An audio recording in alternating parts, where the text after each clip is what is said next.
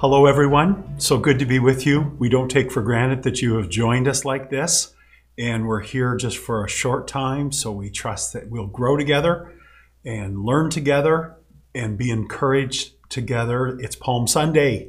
We call it Palm Sunday. It's the day that Jesus went into Jerusalem and they actually waved palm branches, and thus Palm Sunday.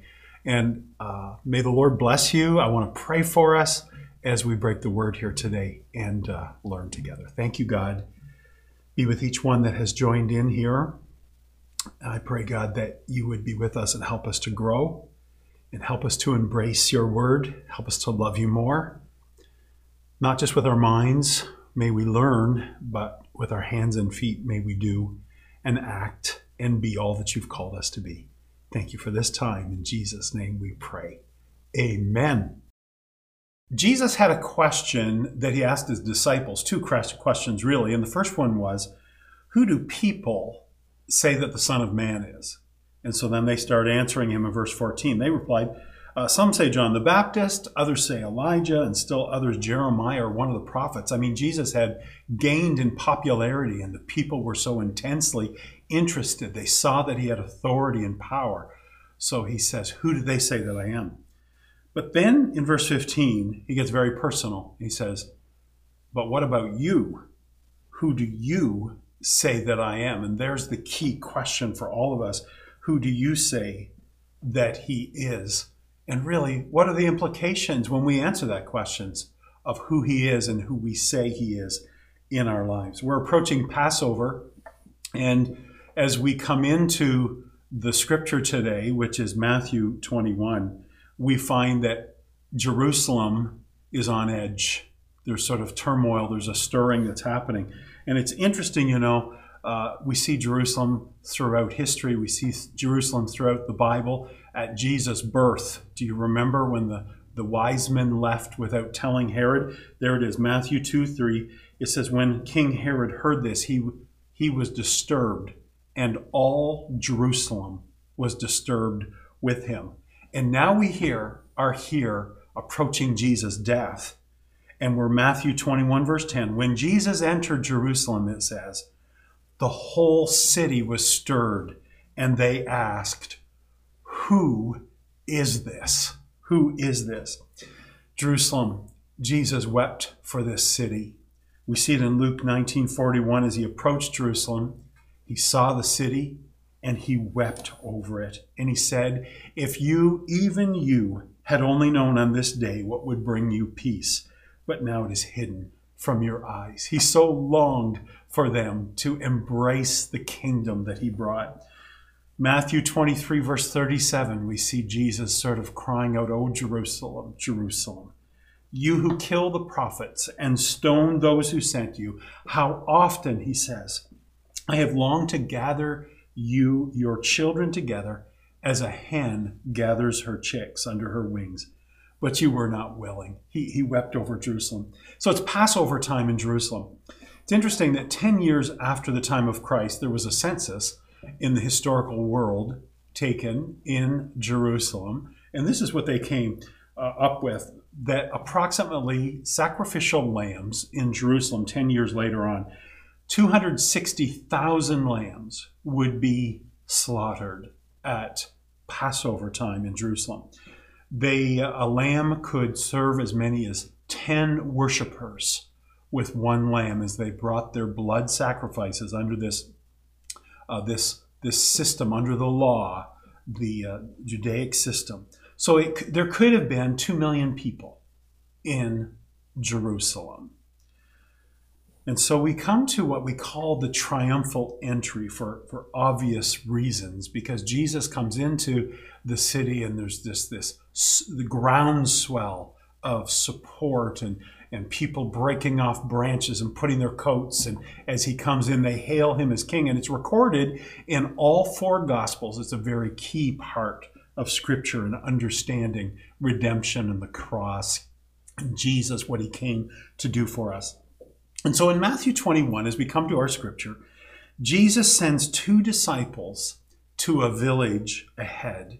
And he says, when you go there, you're going to find a donkey and a colt, and I want you to get them. And so very interesting. We're not going to dwell there too much, but he knew that the donkey was there. He sends them. He even gives them instructions if you are asked about it. And they were asked about it, what they should say.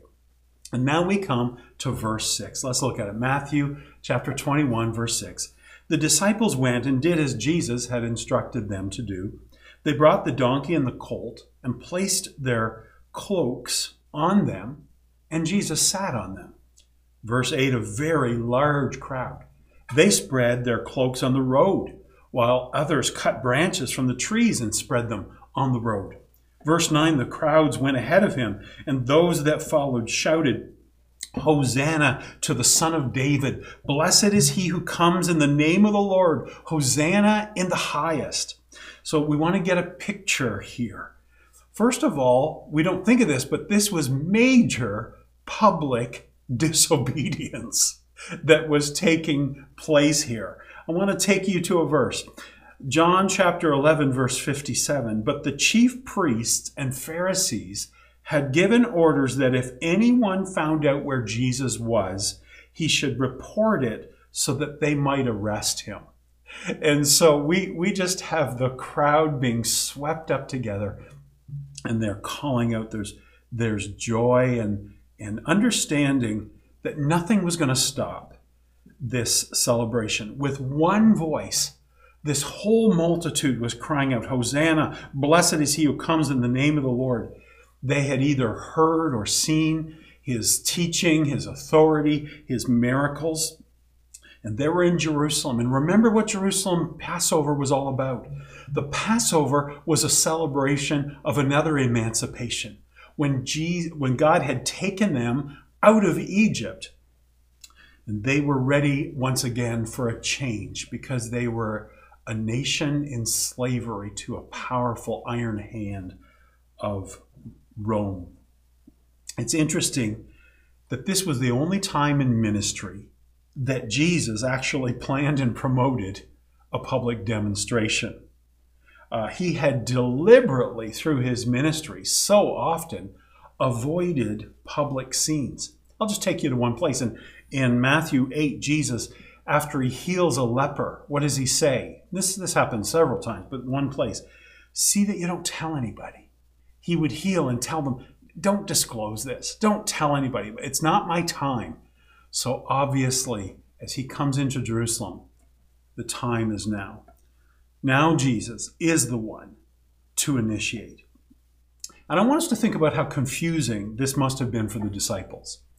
And it's because of some of the things that Jesus had said earlier to them as they were approaching Jerusalem. And so let's look at it. It's Matthew chapter 20, verse 17. He took the 12 disciples aside, and this is what he said to them.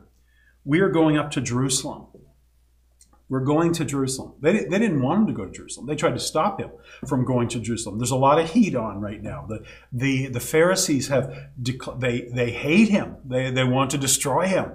They're jealous. They are threatened by him. But the disciples, they're sticking with Jesus. And he takes them aside. We're going up to Jerusalem.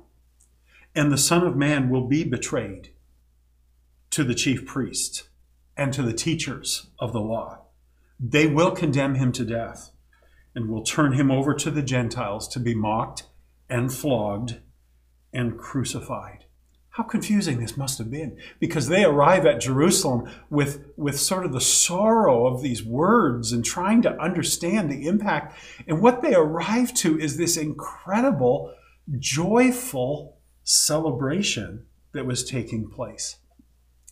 The coronation of monarchs is not completely foreign to us. Now, I know that some who are younger, it may be a little bit, but certainly in not that far off history, we've had the coronation of monarchs. Maybe it's because I'm the oldest of the four boys in my family, but I just seem to have, I think, a bigger connection to my mom's love of the monarchy, specifically Queen Elizabeth II. She respected so much and was so influenced and sort of passed that on to me. And I understand why a younger generation probably wanes in the influence of the monarch. But it was such a big deal, and there was something so hopeful and so connected to the world through the monarchy. My mom loved it, and I was looking up the coronation of Queen Elizabeth II. She was 25 years old, June the 2nd, 1953, at Westminster Abbey in London. It's the only British coronation that was fully televised, at the time costing £1.57 million, which, by the way, in a 2019, it's about 43 million pounds in today's dollars or pounds. 14 months it took for the preparations for this coronation. There were 2 full rehearsals and multiple partial rehearsals. They had stands along the route, the parade route to Westminster Abbey, for 100,000 or so. And there was, I believe, 3 million that showed up on the day. It was watched on the BBC. Many, we are told, purchased or rented televisions just for this particular event in 1953. An average, after doing some research and surveys, an average of 17 people per television watched this event. It was the first major event to be broadcast internationally on television. Now get this, hang with me a little bit. To make sure that Canadians could see it on the same day, RAF jets, they actually flew BBC film recordings of the ceremony across the Atlantic Ocean to be broadcast by the CBC here in Canada. And so they actually did 3 flights while the coronation was happening, bringing pieces of the footage. Now, can you imagine that? Angela's in our production booth today, and whoever was behind the production back in 1953, they were sending parts of the footage and taking it by jet across the ocean. So the first plane landed in Gander, and the next 2 and handed it off to the Canadian Air Force, who flew it to Montreal for the CBC broadcasting. And the next 2 flights by the RAF, they actually flew to Montreal so that Canadians could watch it on the same day. US networks had planes that flew as well. They dispatched the film to Sydney, and they had some of the record times, 53 hours and 28 minutes. Those were record times back then of taking the footage to Australia. The worldwide television audience for this coronation was estimated at just under 300 million people. 200 microphones, you can go on and on, 200 microphones lined the drive of Westminster Abbey, 750 commentators broadcasting in 39 different languages, and on it goes. So we're not that far. We're not that far from the regal, the coronation of monarchy, even in our day. 2,000 years ago, Jerusalem experienced a coronation. It tells us that people spread their garments on the road. It's as if they were saying, we place ourselves at your feet, even to walk over, if necessary. Others cut branches from trees and spread them on the road. This Matthew passage that we read, it says they cut branches. John tells us more specifically in John chapter 12, verse 13, they took palm branches and they went out to meet him, shouting, Hosanna. We hope to have in our live service today, we hope to have palm branches that we can wave, just being reminded. And you know, palm branches today may just mean southern nice weather, or Hawaii, or Florida. But back then, the palm branch, the tree, it symbolized salvation and it symbolized joy. And it was a picture of an ultimate coronation to come. You see, this may have felt like the ultimate coronation, but it was not. It was not. Redemption was still to be paid. Let's look at the ultimate, a picture that we have from Revelation 7:9. After this I looked, says John, and there before me was a great multitude that no one could number or count, from every nation, tribe, people, and language, standing before the throne and in front of the Lamb. They were wearing white robes and were holding palm branches in their hands. That there was praise that was rising up to the King, King of Kings. Queen Elizabeth, she received a royal crown that day in 1953. Jesus' coronation, it ended differently. He ended up having a crown of thorns and a Roman cross and a cruel death. How do we understand this? How do we begin to perceive all of this? The world monarchs often chose strong and combatant animals for ceremonies. You ever watch Lord of the Rings? Thoroughbred horses or imposing elephants or even camels, but not so much God's people. Jesus actually fulfilled a prophecy here by riding on a donkey. Matthew 21:5 says, Say to the daughter of Zion, see, your king comes to you, gentle, riding on a donkey, on a colt, the foal of a donkey. This symbolic action, there was humility, there was kingship, yet there was humility. It showed his true identity and showed the character. It was somehow a picture of the character of this kingdom.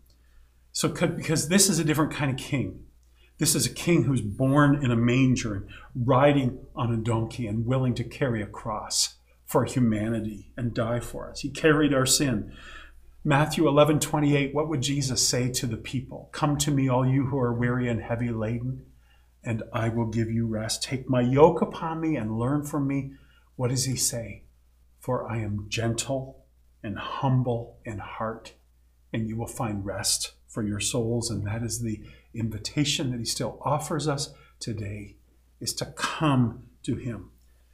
This was the last major public appearance before the cross. Jerusalem would kill their king. This day, the people acclaimed Jesus as their king by their words and by their deeds for the moment. But it was not long-lived, because a very few short days later, we have recorded by John 19:15, but they shouted, take him away, crucify him. And Pilate says, shall I crucify your king? And what is the answer? We have no king but Caesar. What happened here? The triumphal entry into Jerusalem not only fulfilled prophecy, but it forced the exposure of the hearts of the Pharisees. It's like things came to a head, to the apex, to the crossing of ways. Earlier, the Pharisees had said to one another, John 12:19, see, this is getting us nowhere. Look how the whole world is going after him. And of course, when he comes into Jerusalem, it seemed exactly that way. They were all going after Jesus, and they were so jealous, and they were so steeped in their own ways and immovable. So now we come back to Matthew 21, verse 10. And this is what it was. When Jesus entered Jerusalem, the whole city was stirred and asked, who is this? Who is this? Peter, who do you say that I am? To the disciples, who do you say that I am? After this commotion, the people are asking, what's going on here? Who could possibly bring this much commotion? And they're stirred. And this is the answer that they receive. Verse 11, the crowds answered, this is Jesus, the prophet from Nazareth in Galilee.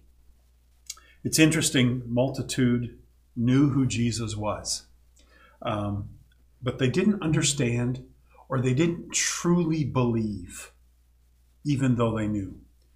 Their words, when they shouted, they were prophetic words. They were profound words. They were Messiah words. They were God words. Hosanna to the Son of David. Blessed is he who comes in the name of the Lord. Jesus as the Son of David. It was the most common title that was used for Messiah all the way down through the prophets. Hosanna, save us, is what it means. Save us now. Save us, Messiah. They were right in their belief. Their words were right, but wrong in their belief about the sort of deliverer that he was. They knew he was a king, but they did not understand the nature of his kingship or of his kingdom. And I want us to remember, hang with us just a little longer here. Remember Jesus' words to Pilate. John chapter 18, verse 36. Jesus said, my kingdom, to Pilate, my kingdom is not of this world. If it were, my servants would fight to prevent my arrest by the Jews. But now my kingdom is from another place. My kingdom is not, this is a spiritual kingdom. It's a kingdom of the heart. The Romans, they weren't their greatest threat. And oftentimes the thing that we see as the greatest threat is not our greatest threat. The Romans, they were godless, cruel oppressors, and the Lord would not allow them to survive indefinitely. Rome is no more as it was. But there was something a lot more vital than the Romans. They wanted Jesus to destroy Rome, but not their sins or their hypocritical, superficial religion. You see, the greatest oppressor, it was sin, because it's out of sin that comes hatred and murder and all of the ugliness of our human nature. And they refused to be delivered from the real oppressor. A few days later, these crowds would shout again, but very, very different messages. They shouted back, no, not him. Give us Barabbas, they said. They wanted Jesus on their own terms, and they would not bow to a king who was not to their liking, even though he was the Son of God. And so the pertinent question here for all of us is, who do you say that he is? We have to wrestle with it today. Who do we say that Jesus is? Now, I'm assuming I am speaking to many who would answer like Peter today on this broadcast. I am assuming that I'm speaking to many who would answer like Peter. You are the Christ, the Son of the living God. You know, what do others say? Well, some say Elijah, some say John the Baptist, some say a prophet. What do you say? And it's Peter who speaks up and says, you are the Christ, the Son of the living God. And I'm assuming that there are many watching these YouTube, Facebook broadcasts. That's what you would say. So for you, the question, and for me, the question, it turns a little bit now. Because we've answered, will we live what we know? Oh, there's a bigger question, right? That we don't have a lot of time for. Will we allow the reality of Christ to inform not only just our words, but our actions? And that's where the enemy keeps us in such strongholds at times, and God wants to set us free. I imagine that there are some here who have never really answered the question. If you're asked, who do you say that Jesus is? You haven't really. Do you know that the Bible says in John 1:12, yet to all who received him, to those who believed in his name, he gave the right to be called the children of God. This Jerusalem coronation, it was a short-lived celebration. He had not come to that time to be crowned, but he actually came to this time to be crucified and to pay the price of redemption. The king in a manger would be the king of the cross, and he would die for his people, but then he would raise. And listen, next week we're going to be celebrating Easter along with hundreds of millions of believers around the globe and in our nation who love Jesus. And we hope that you will too. But this was not the time. This was not the time. This was still the time of sorrow. Jesus will be crowned one day in a way that is right on target. The times of rejection will be over. And we get a glimpse of it in Philippians chapter 2, verse 10, that at the name of Jesus, every knee should bow and every tongue confess that Jesus Christ is Lord, to the glory of God the Father. Who do you say that Jesus is? And I want to encourage you today on this Palm Sunday. I want to encourage you to answer that question. And in your spirit, maybe just quiet yourself for a moment now, or after you sort of click the off button here on YouTube, and just say, who do I say that Jesus is? And how will I respond? Respond accordingly, that he is the one who died for us. He is the one who went the distance to pay redemption so that we could have eternal life. We didn't realize our predicament. The people in Jerusalem that day, how could they have understood? To them, the most obvious oppressor was Rome, but there was a much bigger oppressor that Jesus was dealing with on that day. Let's answer the question. He is Lord. Make him Lord of your life. Have a wonderful Palm Sunday. Continue to grow in the Lord. Ask questions. Reach out to one another. Reach out to us. If we can help you, we'll try to do that. But just continue to be encouraged in the Lord and let him do all that he wants to do in you. Let me pray. Thank you, God, what you did for us, this amazing other coronation. Not like our earthly coronation, so different than our 1953 coronation of Queen Elizabeth. Because you came for a sobering task.